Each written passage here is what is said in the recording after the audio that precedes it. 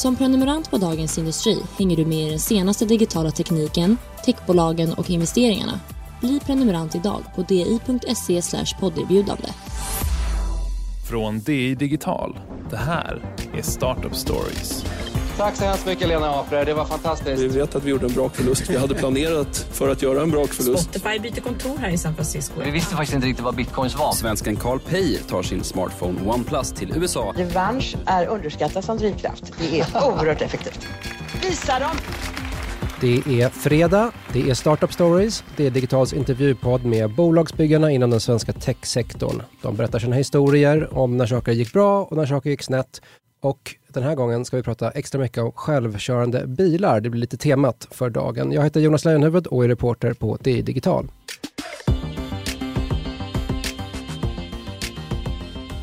Idag ska vi höra min intervju med Jan-Erik Solem som är vd och medgrundare på Malmöbolaget Mapillary. Vi skriver ju ofta om dem på DI Digital. Bolagets kartor och trafikbilder används ju bland annat för att träna upp den artificiella intelligens som styr självkörande fordon. Om man ska ta något visuellt exempel så tänk dig en gatuvy-bild eller mängder med bilder av mängder med gatuvyer i hela världen. Och så tänker vi oss att på en så finns det en vit hund som springer över gatan med lite vit snö i bakgrunden. Det vet ju vi att det är ju en hund lika mycket som en svart hund som springer i stadsmiljö, men för bilsensorer och för datorer så är det inte lika lätt att förstå det. Men om man då tittar på hundratusentals bilder av hundar i olika miljöer så kan man förstå vad en hund är och förstå att det här är ett särskilt typ av objekt och en hund är inte samma sak som en människa. Och det kanske är bra att veta då om man är en självkörande bil till exempel. Vi pratar lite om det och vi pratar om hela Mapillarys resa. Det bolaget startade ju 2013. Tagit in pengar från Niklas Zennströms Atomico, Silicon Valleys Sequoia och en massa aktörer i bilbranschen och kartbranschen. Mapillary har ju kunder som Toyota, Audis dotterbolag AID och bildelstillverkaren ZF. Vi pratar om detta och lite om framtiden också för självkörande bilar i slutet av den här intervjun. I början lär vi även känna Jan-Erik Solem som är en av Malmös mest tongivande techprofiler och har en lång bakgrund inom bildanalys. Han startade bolaget Polaroid som han sålde till Apple några år innan den här Mapillary-resan. Han jobbade även på Apple i 3 år.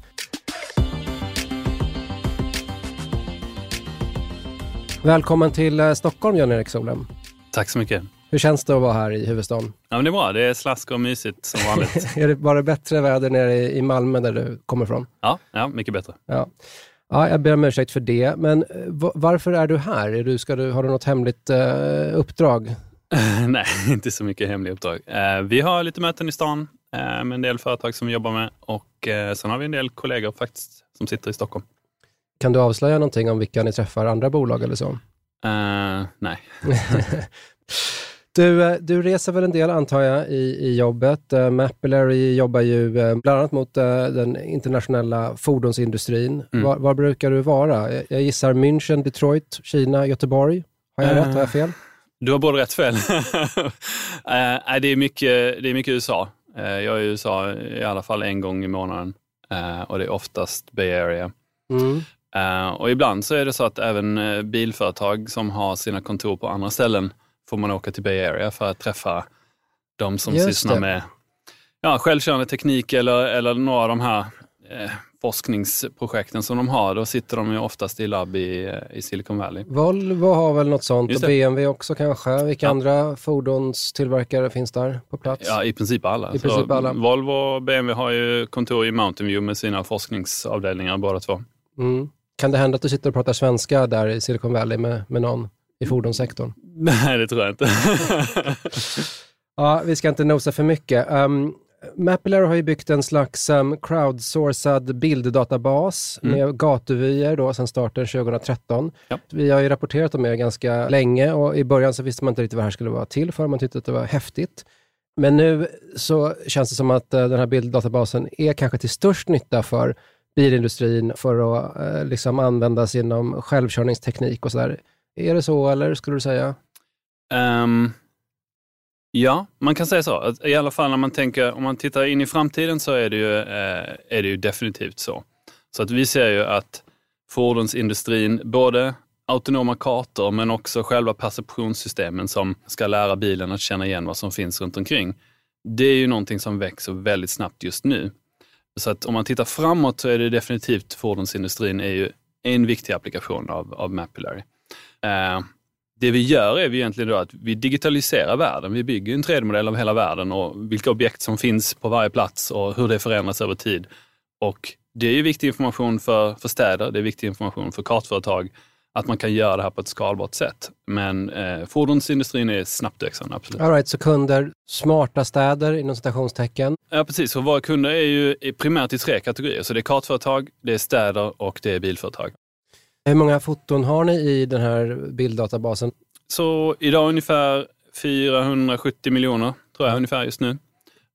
I hur många länder? I princip alla länder. Ja. Och vem är det som tar bilderna? De som tar bilderna, det är alltid från individer. Det är olika intressegrupper, det är städer, kommuner, hela länder. Det är alla våra kunder och en del av våra samarbetspartners också. Och är det bilarna själva nu? De är utrustade med kameror fram och bak och sidleds och sådär. Kommer fotorna från fordon numera till stor del eller? De kommer ju ofta från folk som kör runt med fordon. Från folk som kör med en smartphone, en actionkamera eller någon form av kamera monterad på eller i bilen. Så att sensorerna som sitter i fordonen är inte uppkopplade idag. Och de som hjälper er med databasen, får de betalt eller gör de det för skoj? Eller hur? De får inte betalt, nej precis. Men det intressanta här är att de har ju drivkraften och de har motivationen till att göra detta. För att det hjälper dem att lösa ett problem som de inte kunde lösa tidigare. Det är bartersystem helt enkelt. Ja.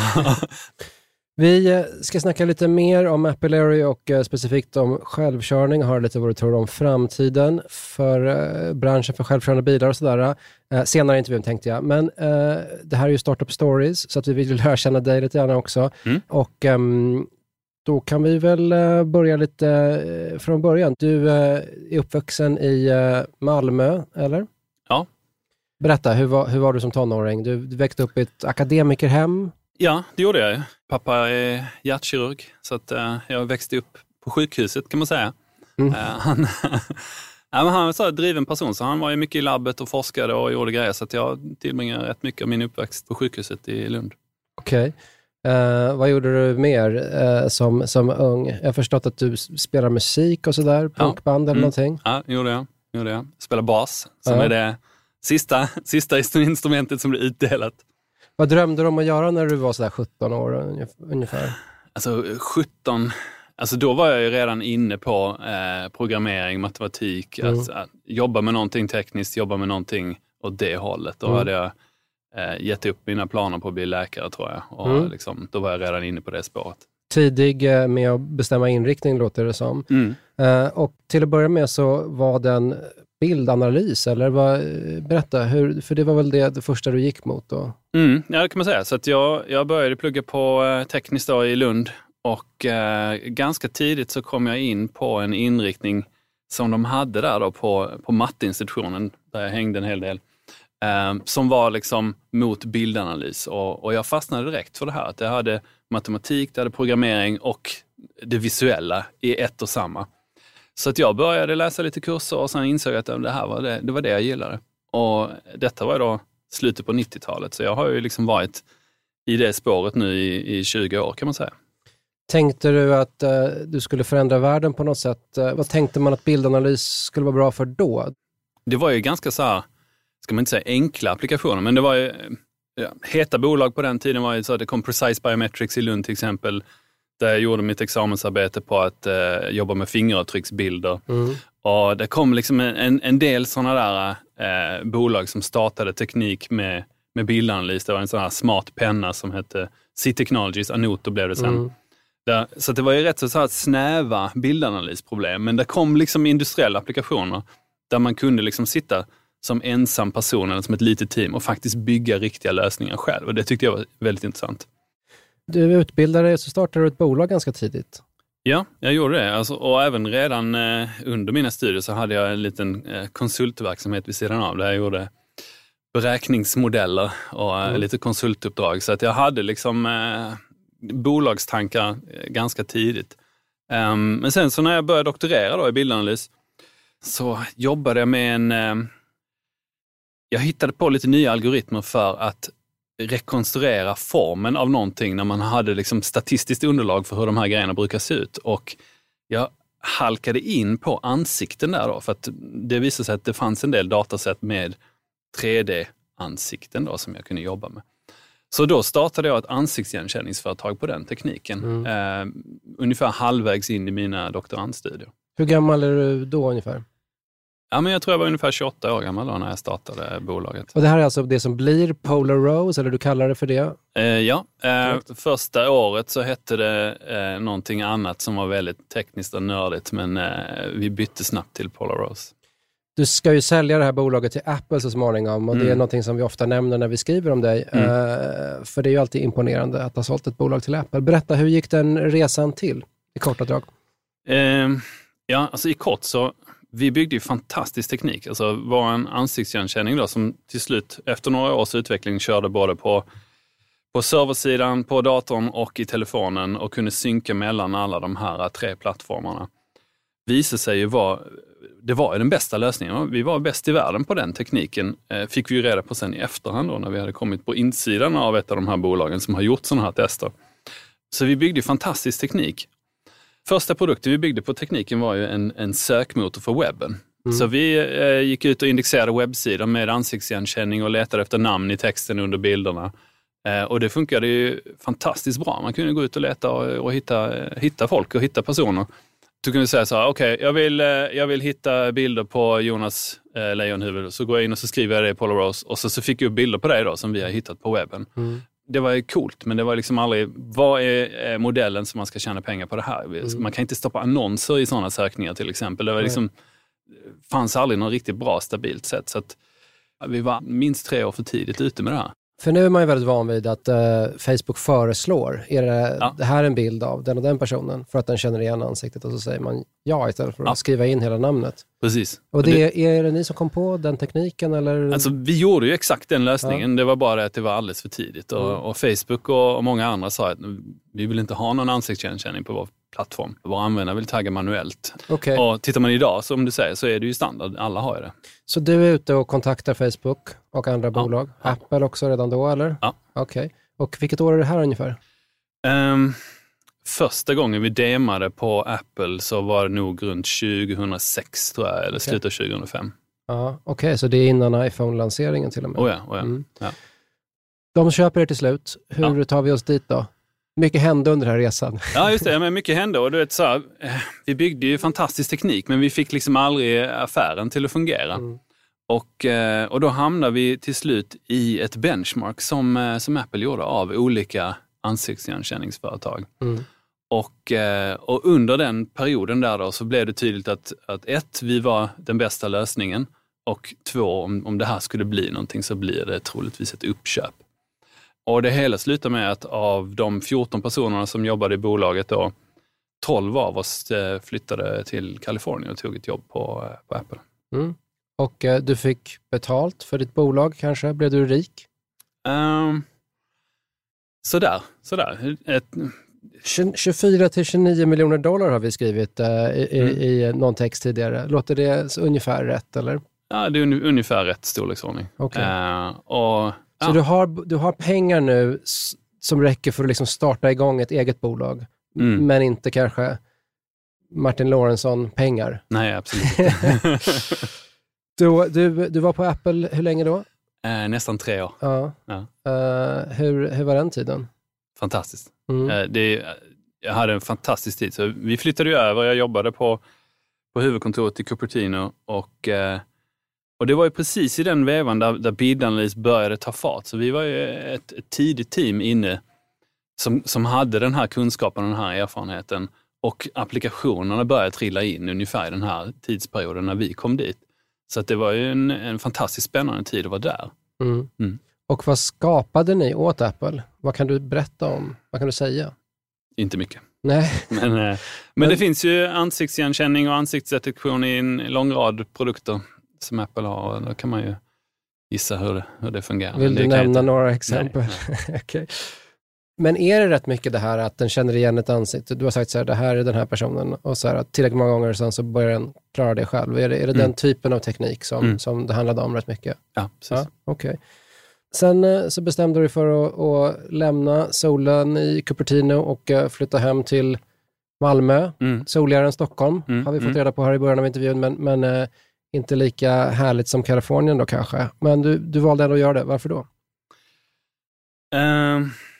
Ja, så då är det ju ett par olika faktorer här. Så dels så var det just den här, jag hade liksom under den tiden som jag var då i Silicon Valley sett att de här stora Silicon Valley teknikjättarna inte hade den här datan som de behöver för att uppdatera. Jag tänkte primärt på kartor. När vi startade Mapillary så handlar det bara om att vi ska skapa data för kartor. Självkörande bilar, smarta städer fanns liksom inte på vår radar då för lite mer än 5 år sedan när vi startade bolaget. Men det var så tydligt att de här stora bolagen, de har inte datakällorna som de behöver. Okej, finns det ett smartare sätt, ett skalbart sätt att samla in den här datan? Och när jag satt och funderade lite grann på det här så såg man kombinationen av beräkningar i molnet, smartphones med GPS och bra kameror och mer kameror som kommer på vägarna. Det är liksom en trend som går i rätt riktning där det finns ett skalbart sätt att samla in detta. Och i den vevan då så kände jag att men nu har jag jobbat för länge med samma typ av teknologi. Så ansiktsigenkänning och de grejer som jag gjort var liksom en viss typ av bildanalys under en ganska lång tid. Och då kände jag, men nu om man ska starta om så ska man starta om nu. För nu är timingen rätt till att göra den här grejen. Att samla in bilder runt omkring i världen och producera kartdata var ju den tanken då.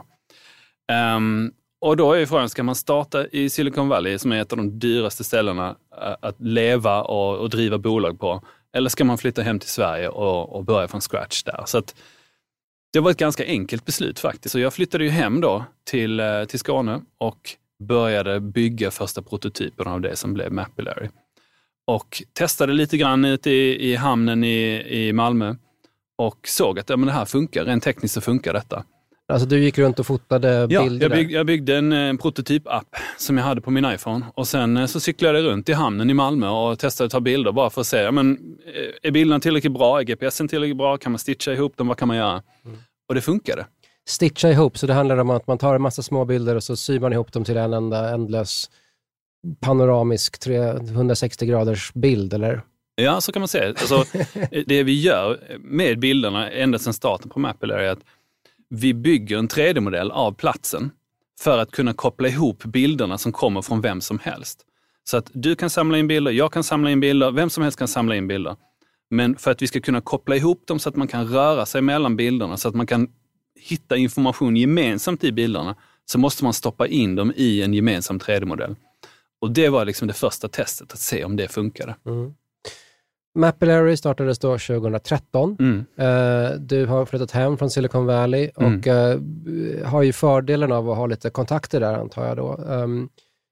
Och det här är en tid då man har sett de här Google-bilarna köra runt med kameror på taket och de gör Google Street View och sånt där.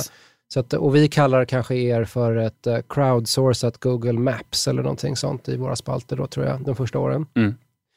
Och du bygger upp det här och du tar in pengar från några riktigt tunga investerare ganska tidigt. Atomico och Sequoia från Silicon Valley. Atomico är ju Niklas Zennströms bolag med bas i London. Och sen så Sequoia som är ett av de 2-3 absolut tyngsta Silicon Valley riskkapitalbolagen, kan man väl säga. Berätta, hur gick det till? Var det bara att lyfta på luren eller... Vi hade kört bolaget, jag och mina 3 medgrundare, i 15 månader faktiskt, när vi tog vår första runda. Vi fick tidigt in ett par änglar, ett par mindre fonder som var liksom nischade mot bildanalys faktiskt. Och letade efter, vem ska leda den här rundan? Vem ska ta merparten av sidrundan och vara den som sätter villkoren och leder? Och då fick jag en introduktion till en Roloff som är partner på Sequoia. Och han ringer mig på telefonen när jag är en kväll i sommarstugan. Och vi pratar lite mer än en timme och inser att vi har faktiskt samma bild av hur världen kommer se ut om ett par år. Och att den här typen av data som man kan nu faktiskt samla in på ett skalbart sätt kommer att vara värdefull. Den representationen av världen som man kan bygga med detta kommer att vara värdefull i framtiden. Och då var det partnermöte direkt på måndagen efter det, över video från sovrummet hemma i huset. Och sen så signade vi rundan senare den veckan. Mm. Och Atomic, när kom de in i bilden? De kom in i tidigt 2016. Och det var ju liksom bara en A-runda där vi liksom skalade upp teamet ordentligt. Så att sidrundan var vi fortfarande ganska litet team ända fram tills Atomic kom in och drog i A-rundan då. Någonstans 80 miljoner eller vad snackar vi? På den tiden var det väl strax under 80 miljoner kronor. Okej. Och sen om vi hoppar fram till i fjol, för då investerar BMW, Samsung, Catalyst och kartjätten Navinfo 125 miljoner kronor i bolaget, rapporterar vi då på DI Digital. Nu är det ju tydligt här, och vi skriver att ni har en värdering på 400 miljoner kronor. Ni kanske värderar det högre än så. Jag vet inte om du vill ge någon indikation här. Nej. Varsågod i så fall. Men jag tänker med att de får väl ett bra pris också för att ni ska jobba med dem och sådär, antar jag, de här investerarna. För det här är ju bolag som befinner sig inom liksom fordon och självkörande teknik, eller hur? Precis. Och nu har det ju hänt grejer här då, mellan staten och Mapillary. Där jag och mina medgrundare, vi tänkte ju på att vi ska fixa kartor, vi ska hjälpa kartbolagen få data på ett skalbart sätt som de inte kan själva. Och under resan då så upptäckte vi städer som ytterligare en kanal ut av den här datan som behöver samma sak i princip. Och sen då under de senaste 18 månaderna kan man säga från och med nu, så har ju då bilföretagen kommit in mer och mer, och man inser att dels så behöver de träningsdata och dels så kommer de i framtiden att ta mer och mer ansvar för själva kartan. Och då är det det som man kallar en HD-karta för självkörande teknologi. De kommer att ta ett större ansvar för den själva. Och då inser vi då här, när vi ska ut och resa vår B-runda som det kallas, då inser vi att vi fattar inte det här spacet.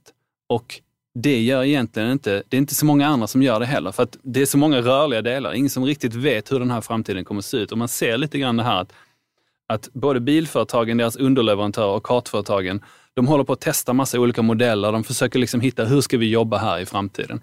Och det som vi behövde hjälp med då var, vi behöver folk som kan hjälpa oss att navigera. Hur kommer marknaden för bilkartor och data till bilföretag se ut över de närmsta 5 åren? Så att då valde vi investera till B-rundan. Så Navinfo är en kartdataleverantör. Samsung Catalyst äger Harman, som är världens största Tier 1 underleverantör som integrerar kartor i bilar i underhållningssystemen. Och då BMWs fond iVentures som representerar det sista steget där. Och det har varit det senaste året då. Alla de här 3 kan hjälpa oss otroligt mycket att förstå vad som händer i bilkartesidan, kan man säga då. Så det var en strategisk investering, kan man säga. Okej, om vi ska försöka få våra lyssnare att fatta lite grann, kunna få lite bilder i huvudet av vad ni gör. Jag tänker på det här objektsystemet alltså. Vi har ju skrivit om mer en del och lagt ut bilder, trafikvybilder, där man kan se att liksom, där finns en hund, den är färgad i blå. Där finns en fotgängare, den är färgad i röd. Där finns en skylt, den är gul liksom. Och då förstår man så här att ni tar en massa foton och sen så har ni algoritmer som analyserar och bestämmer vad det är för objekt som man tittar på. Precis. Och det kanske är bra för en självkörande bil eller en bil med avancerade säkerhetssystem att veta så här, ska jag köra in i hunden eller människan nu när den här lastbilen kommer rasande mot mig? Beskriver jag det rätt eller vill du utveckla det där? Det är en ganska bra beskrivning och det du refererar när du pratar om att du färgar de olika objekten, det är den visualiseringen vi har på vår hemsida. Så går man in och slår på det här lagret och tittar på det på vår hemsida så markerar vi de olika objekten med olika färger.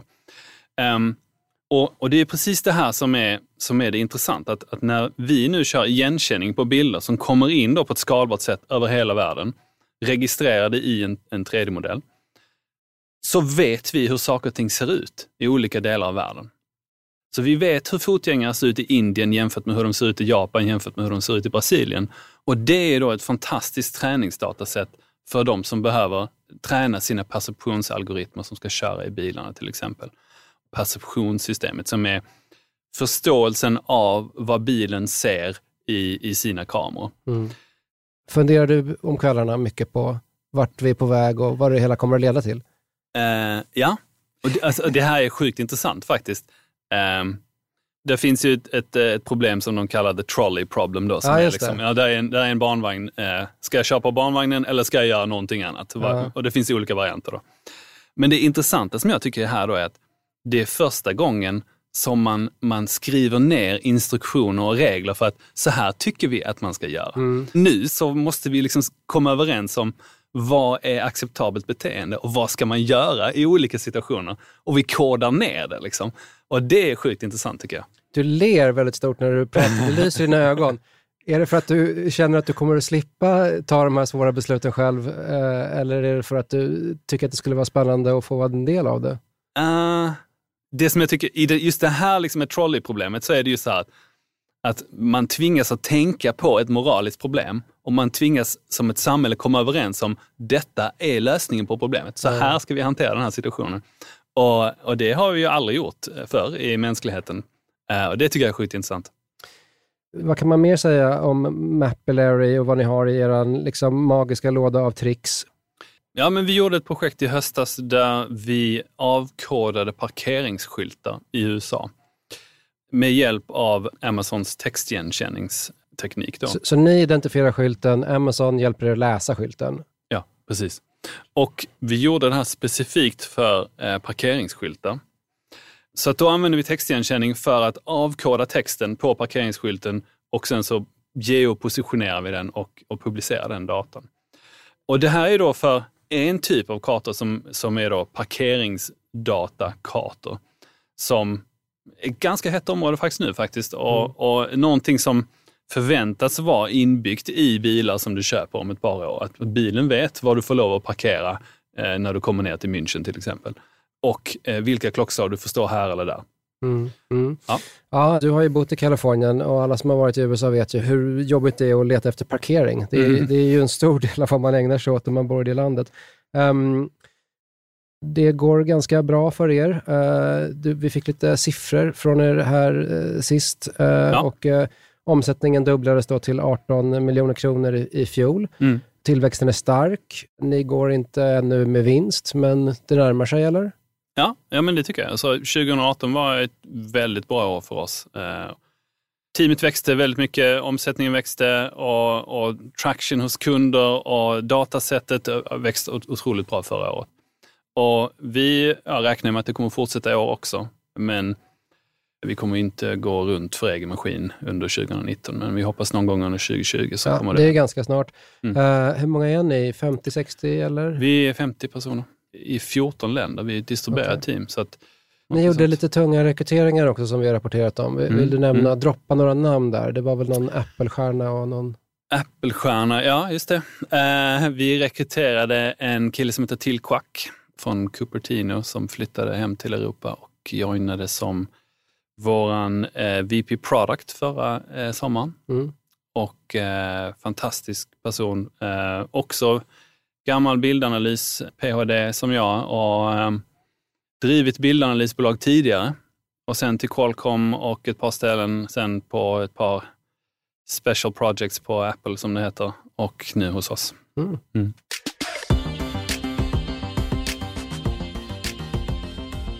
Uber, Lyft, Tesla, Google, Volvo Cars, Ford, GM, Volkswagen. Listan är ju extremt lång på alla bolag som satsar på teknik för självkörande bilar.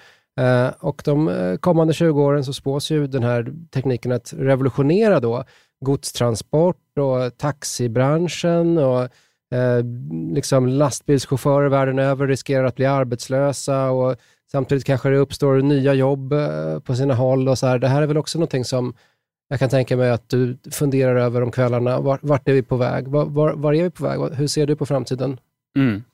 Jo, men det gör jag. Och det är ju tätt sammankopplat med det jobbet som jag gör på dagtid också på Mapillary. Att en del av den data som vi producerar, en del av de algoritmerna som vi bygger är ju i princip samma som används inom självkörande prototypbilarna kan man säga då, som är på vägarna idag.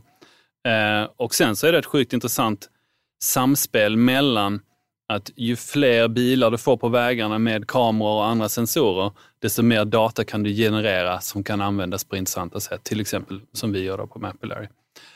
Men det är ett väldigt intressant space just nu.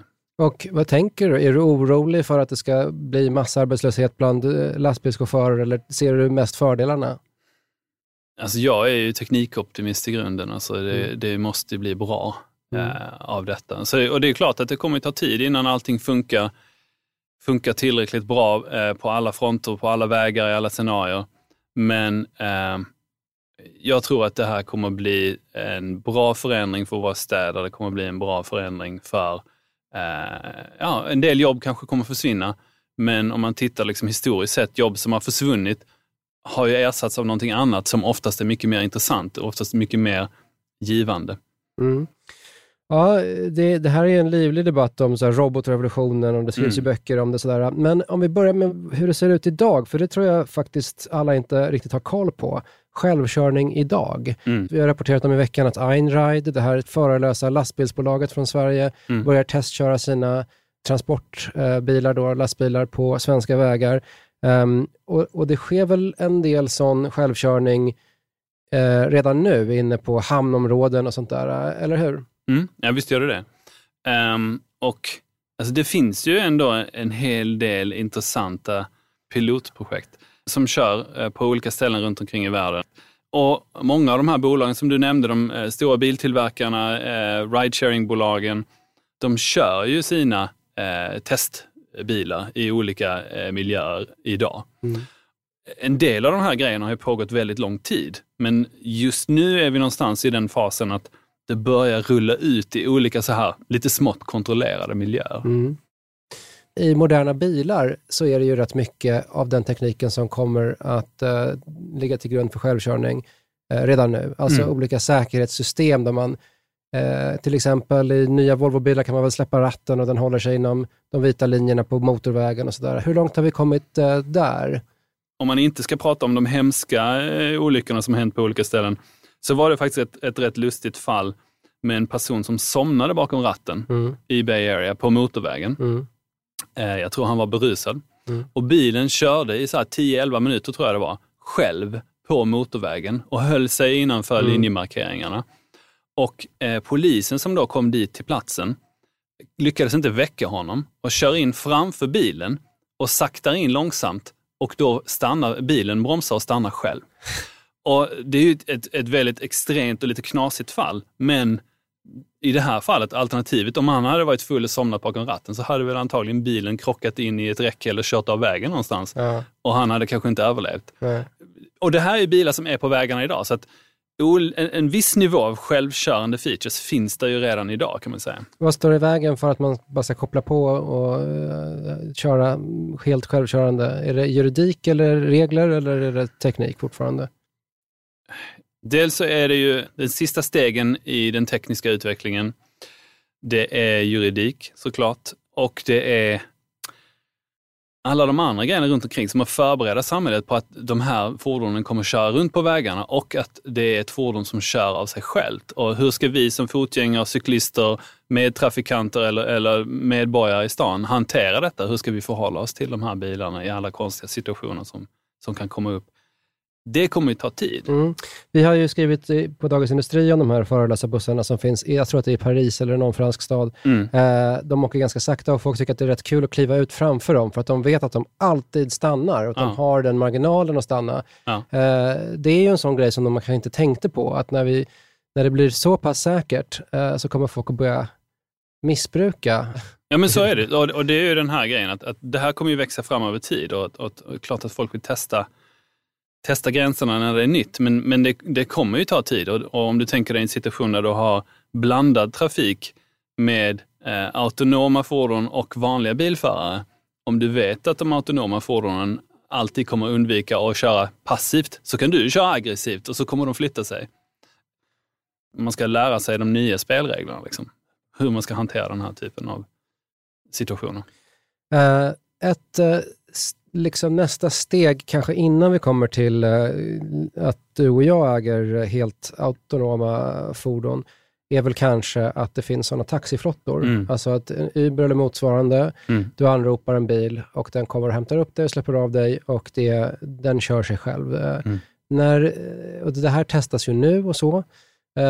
Men det finns väl ingen stad i världen som har en riktig flotta av sådana här självkörande taxibilar. När är vi där tror du och var tror vi ser det? Nej, det är rätt. Alltså, det finns ju installationer här och där de kör vissa sträckor och vissa städer. Jag vet, Lyft körde ju i Las Vegas till exempel under CES-konferensen nu i januari. Så att det är ett intressant case för att när du pratar om ridesharing så vet man redan innan att du ska åka från A till B.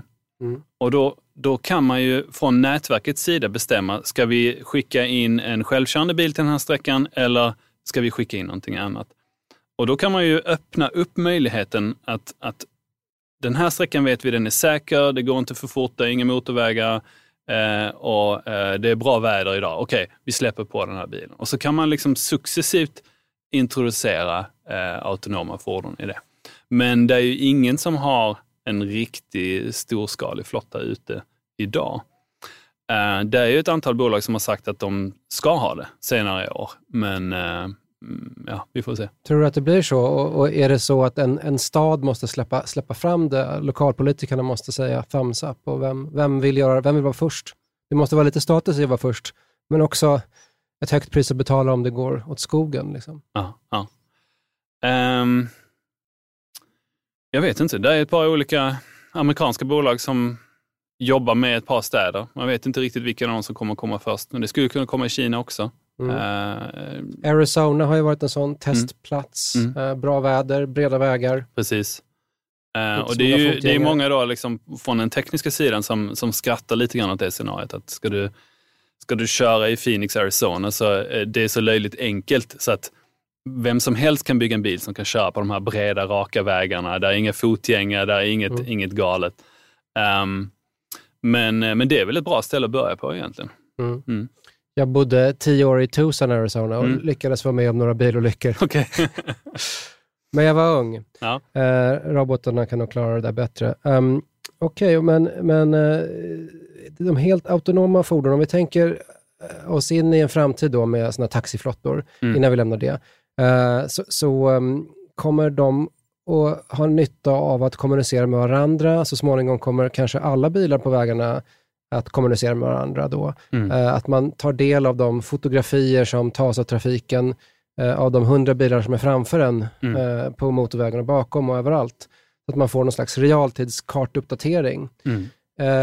Tillbaks till Mapillary. Ni kommer vara en del av det här, eller? Vad kommer ni få del av den framtiden? Tror du? Vår roll kommer ju primärt vara de som har den här världsrepresentationen av hur ser miljön ut, låt oss säga längre fram på vägen. Och vilka observationer har vi haft där under de senaste minuterna, om vi nu pratar om ett scenario där det är tillräckligt tät insamling av data. Och som en central hubb som då processar den här informationen och sen matar ut den till alla som behöver. Det kommer att vara er roll. Ja.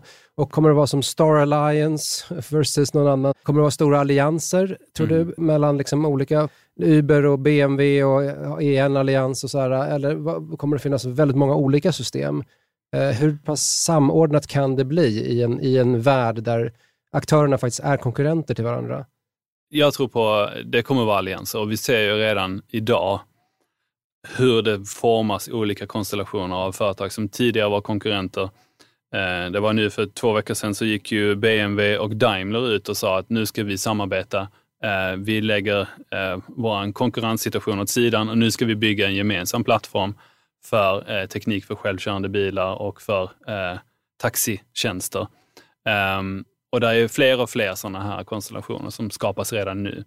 Så jag tror definitivt att det kommer vara modellen. Och frågan är bara här, vilka grupperingar är beredda att dela data med vilka grupperingar? Det kommer vara den intressanta frågan, tror jag. Kommer det att bli Kina mot USA och Europa? Eller vad tror du? Kommer det att bli geografiska allianser? Eller kommer man att alliera enligt andra principer än så? Det kommer nog vara både och, tror jag. Och det ser man redan idag på kartsidan till exempel. Att behöver du en bil eller en smartphone som ska kunna röra sig in i Kina, då måste du ha en kinesisk partner som levererar den datan till dig. Och på samma sätt om du kommer från Kina och ut i Europa till exempel, då behöver du en partner som kan leverera den informationen redan idag. Så att till viss del så kommer det vara geografiska silos. Och sen är det ju så att den här informationen som man delar är ju lokal. Så att det som händer här i Stockholm, när vi kör runt på vägarna här, det är ju bara relevant för oss som är här i Stockholm. Den informationen, det är ju ingen mening att skicka och dela det med någon som kör i München. De hänger liksom inte ihop med varandra. Så att en del av det kommer ju bli lokalt och geografiskt avgränsat också. Kommer ni att tvingas välja sida, tror du, i de här allianserna, eller kommer ni vara underleverantörer till alla möjliga? Alltså vår plan är ju att vara oberoende som vi är idag. Vi jobbar med alla kartföretag, vi jobbar med vilka städer som helst, alla bilföretag. Vi väljer inte sida. Och om vi får välja själva vår framtid, så är det ju att vara den bästa neutrala plattformen som jobbar med alla.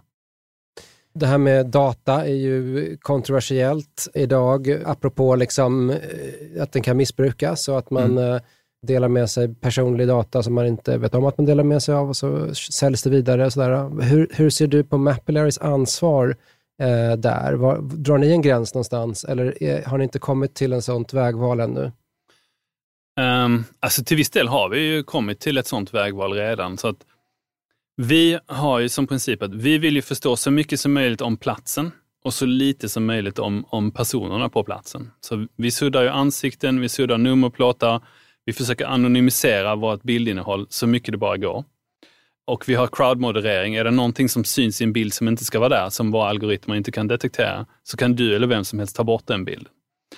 Så att vårt fokus är ju på platsen, och platsen är ju anonym i sig.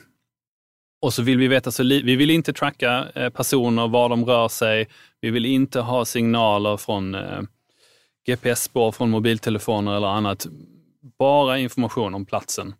Så att till viss del så har vi ju tagit ställning redan idag. Och ni är ju en underleverantör. Har det här varit problematiskt vid något tillfälle att ni har en kund som säger att men vi vill ha mer än så, och att ni behöver säga nej? Har ni förlorat ett uppdrag eller en del av ett uppdrag på att hålla fast på vissa principer? Nej, det har vi inte. Vänta. Nej.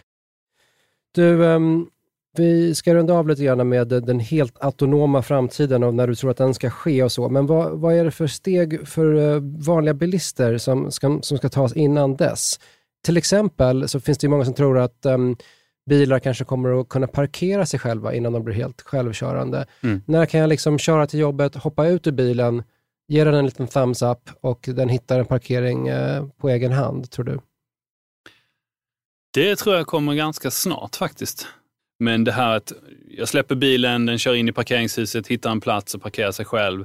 Och sen när jag vill ha den så kommer den ut själv till dörren. Ja, det är väl kanske 2 år in i framtiden. All right. Vi hörs om 2 år så får vi se om det... Ja, men det gör vi. Alltså, den biten som saknas är ju igen, det är kartan. Alltså, att vi pratar ju med, om man tittar vid sidan av bilar, vi pratar med företag som gör liksom ska bygga leveranslösningar för autonoma leveranser. Och att få en liten söt robot till att köra på trottoaren är ju inte tekniskt svårt och det är inte farligt heller. Men det finns inga kartor för dem. Och det är samma här, att om du ska köra runt bilen långsamt, om den har tillräckligt med sensorer, den kör runt långsamt till ett parkeringsgarage, det är ingenting farligt där, den behöver inte parkera bilen snabbt. Nej. Men det som saknas är kartan. Det finns ingen HD-karta av parkeringsgaragen i Stockholm. Men så fort den finns, så resten av problemet är rätt så lätt att lösa tekniskt. Vem ska lösa det här då? Tror du, ska ni lösa det? Nej, eller? När det gäller kartbiten, ja. Okay. Men inte de andra bitarna. Nej, vi gjorde ju en liten lista som heter här är Sveriges 13 hetaste techbolag inom självkörning. Och vi är med. Ni är med, ni är på tredje plats här. Efter Veoneer och Zenuity som är ganska stora här bolag som har väl sprungit ur Volvo och Autoliv. Båda två är det väl med dem. Ni är på plats nummer 3. Vi slängde in Easy Park, apropå det vi just pratade om, på plats nummer 7. Det är ju en sån här app som hjälper dig att hitta och betala för parkering. Var det rätt? Kommer de att vara viktiga i framtiden för den här biten av automatisk parkering? Det kan de ju bli. De eller någon annan som bygger parkeringslösningar kan ju definitivt bygga den lösningen. Parkering kostar ju pengar. Och ni har ju det här med samarbetet med Amazon där ni kartlägger var alla parkeringsplatser finns. Så ni kanske kommer vara en viktig del av den biten också. Jag tänkte, om du ägnar den här listan, vilka andra svenska företag tycker du är heta? Har vi valt rätt här? Ja, men det tycker jag. Och jag tycker både Zenuity och Veoneer är superintressanta bolag. Och det är en modell som man ser att många av de andra fordonstillverkarna, i det här fallet så är det Volvo och Autoliv då, en biltillverkare, en OEM och en Tier 1 Autoliv då, som är underleverantör som levererar säkerhetslösningar till biltillverkarna. De har gått ihop då och så bildar de Zenuity. Och för att bygga den självkörande tekniken, mjukvaruplattformen och de här delarna som behövs för den här framtiden. Och det är en modell som man ser många andra bolag har gjort likadant. Så att Volkswagen-koncernen har till exempel då spunnit av ett företag som heter AID. Och om man tittar på USA så har ju de då både spunnit av och köpt självkörande bolag. Så att Ford har Argo och GM har Cruise. Så man ser den här modellen att antingen så går bilföretag ihop och skapar ett bolag tillsammans som ska bygga den här tekniken. Eller så spinner man ut det i ett eget bolag som kan röra sig lite friare. Så jag tycker Zenuity är ett otroligt spännande bolag faktiskt. Vi har Göteborg-bolaget SmartEye också här på listan. Nummer 4 tror jag efter er. Ja, det är mycket Göteborg faktiskt. Men det är inte så konstigt. Inte så överraskande. Nej. Är du där ofta i Göteborg av den anledningen eller? Jag är där med jämna mellanrum. Och jag har en del kollegor som är där ganska ofta. Ja. De håller på med eye-tracking. Är det en viktig del av framtiden för självkörning eller är det mest i det här mellanläget när säkerhetsfunktionerna blir liksom halvautonoma och hjälper oss att inte hjälper oss om vi somnar som du var inne på tidigare? Ja, precis. Och det är ju det att det kommer fler och fler kameror i fordonen. De flesta av dem är ju utåt, men en del av dem är ju inåt också såklart.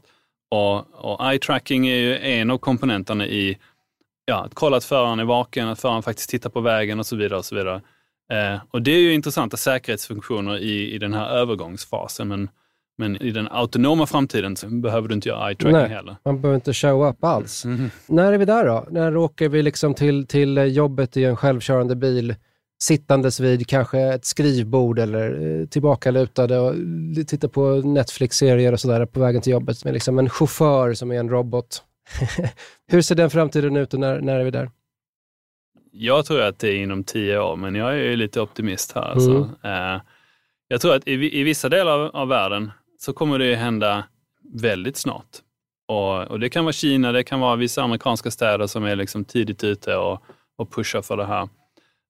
Men innan vi ser det här i Stockholm eller hemma i Malmö, jag tror inom 10 år definitivt. Vi började ju intervjun med att prata om att det var dåligt väder här i Stockholm. Snöblandat regn här utanför. Finare är det i Malmö idag, men det regnar väl även där.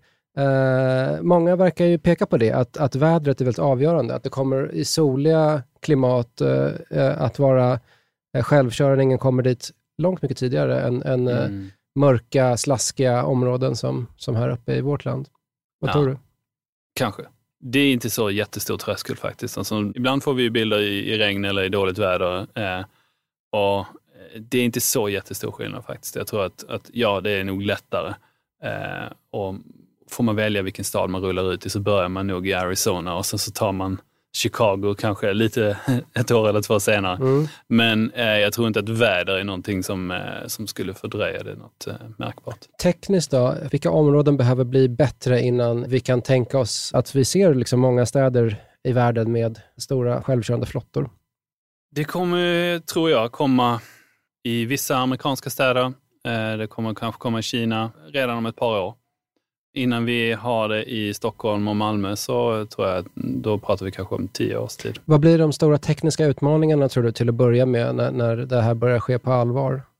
Den stora utmaningen på sikt är ju att man måste göra om staden lite grann för den här typen av trafik. Och om man pratar om många bilar på vägarna så måste vi ändra lite grann hur vi rör oss i stadsmiljön och hur vi bygger våra vägar. Och parkering till exempel är någonting de pratar mycket i USA om, att de har väldigt mycket parkeringsplatser, men de kommer inte behövas till samma utsträckning. Och vad gör man med de utrymmena? Ska man ha speciella filer? för självkörande bilar i början som man har liksom bussfiler eller taxifiler idag. Den förändringen kommer att ta tid. Men rent tekniskt... Och parkeringen behövs inte för att de är i rörelse mer, de här bilarna behöver inte stå still lika mycket, eller? Ja, precis. Så att om du tar en bil till köpcentret eller till festen som inte behöver stanna kvar där du har klivit ur, utan den kan fortsätta köra någon annanstans, då behöver du inte heller ha en parkeringsplats där. Ja, just. Massa förändringar. Vi avslutar med att du får gissa lite vilka som blir vinnare och förlorare på allt det här. Oj. För det funderar man ju på. Om Sverige ska vara liksom ett fordonskluster eller om det kommer att bli någonting som tyskar, kineser och amerikaner blir allra bäst på. Vem vinner och förlorar på utvecklingen som den är nu? Ja, det är en bra fråga. Det är svårt. Det skulle kunna bli så att en del av de här lösningarna kommer från Sverige. Men det är svårt att säga. Och att det också satsas på stadsnivå. Att städerna själva går in och säger att vi vill ha en flotta på 1000 bilar eller 10 000 bilar som kan göra det här och det här. Och det är en rätt intressant modell. Att om staden i sig är en drivkraft så blir kanske de här samtalen om regleringen och tillstånd och sånt här, den blir ju kanske lite enklare. Just det, så vi kommer kanske de kommande åren att se hur städer profilerar sig lite grann mot varandra då. Ja, varför inte? I världen. Ja, vi ser ju här i Skandinavien, Oslo till exempel som stad tar ju liksom väldigt tydligt från stadens sida försöker påverka vem får lov att köra var och hur får de köra. Gör det lättare för elbilar och man kan ju tänka sig att om staden har ett eget slutmål som de vill komma till så borde det gå lättare. Men vilka fordonstillverkare tror du kommer att vinna på det här om vi spolar fram 5 år in i framtiden? Kan du få gissa? Nu, redan innan självkörande kommer så är det ju själva elektrifieringen av bilparken som liksom är på god väg. Och då är det ju vissa bolag som har varit långsamma att ge sig in i det och vissa andra bolag som har hoppat på tidigt. Och Tesla har ju liksom varit en liten katalysator här som har liksom triggat många av de andra till att röra sig fortare än vad de kanske egentligen hade planerat att göra. Blir de en vinnare i slutändan eller blir de, som du säger, bara någon slags hare i det här racet?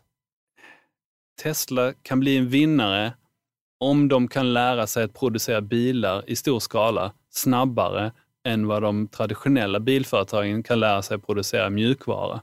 Och så har de en chans. Okej. Tack så mycket för att du besökte oss här i Stockholm och var med i Startup Stories. Ja, tack så mycket.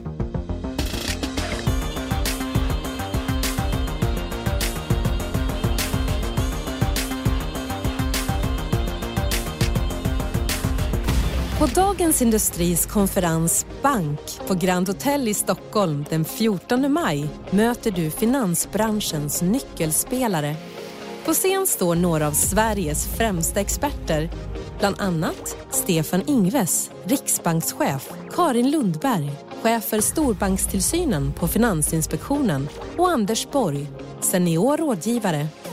Utmaningar för banksektorn. Vad händer i världsekonomin? Ränteläget? Är AI nyckeln till svensk konkurrenskraft? Det och mycket mer på DI Konferens Bank den 14 maj. Boka nu och säkra din plats på di.se/konferens. Som prenumerant på Dagens Industri hänger du med i den senaste digitala tekniken, techbolagen och investeringarna. Bli prenumerant idag på di.se/podderbjudande.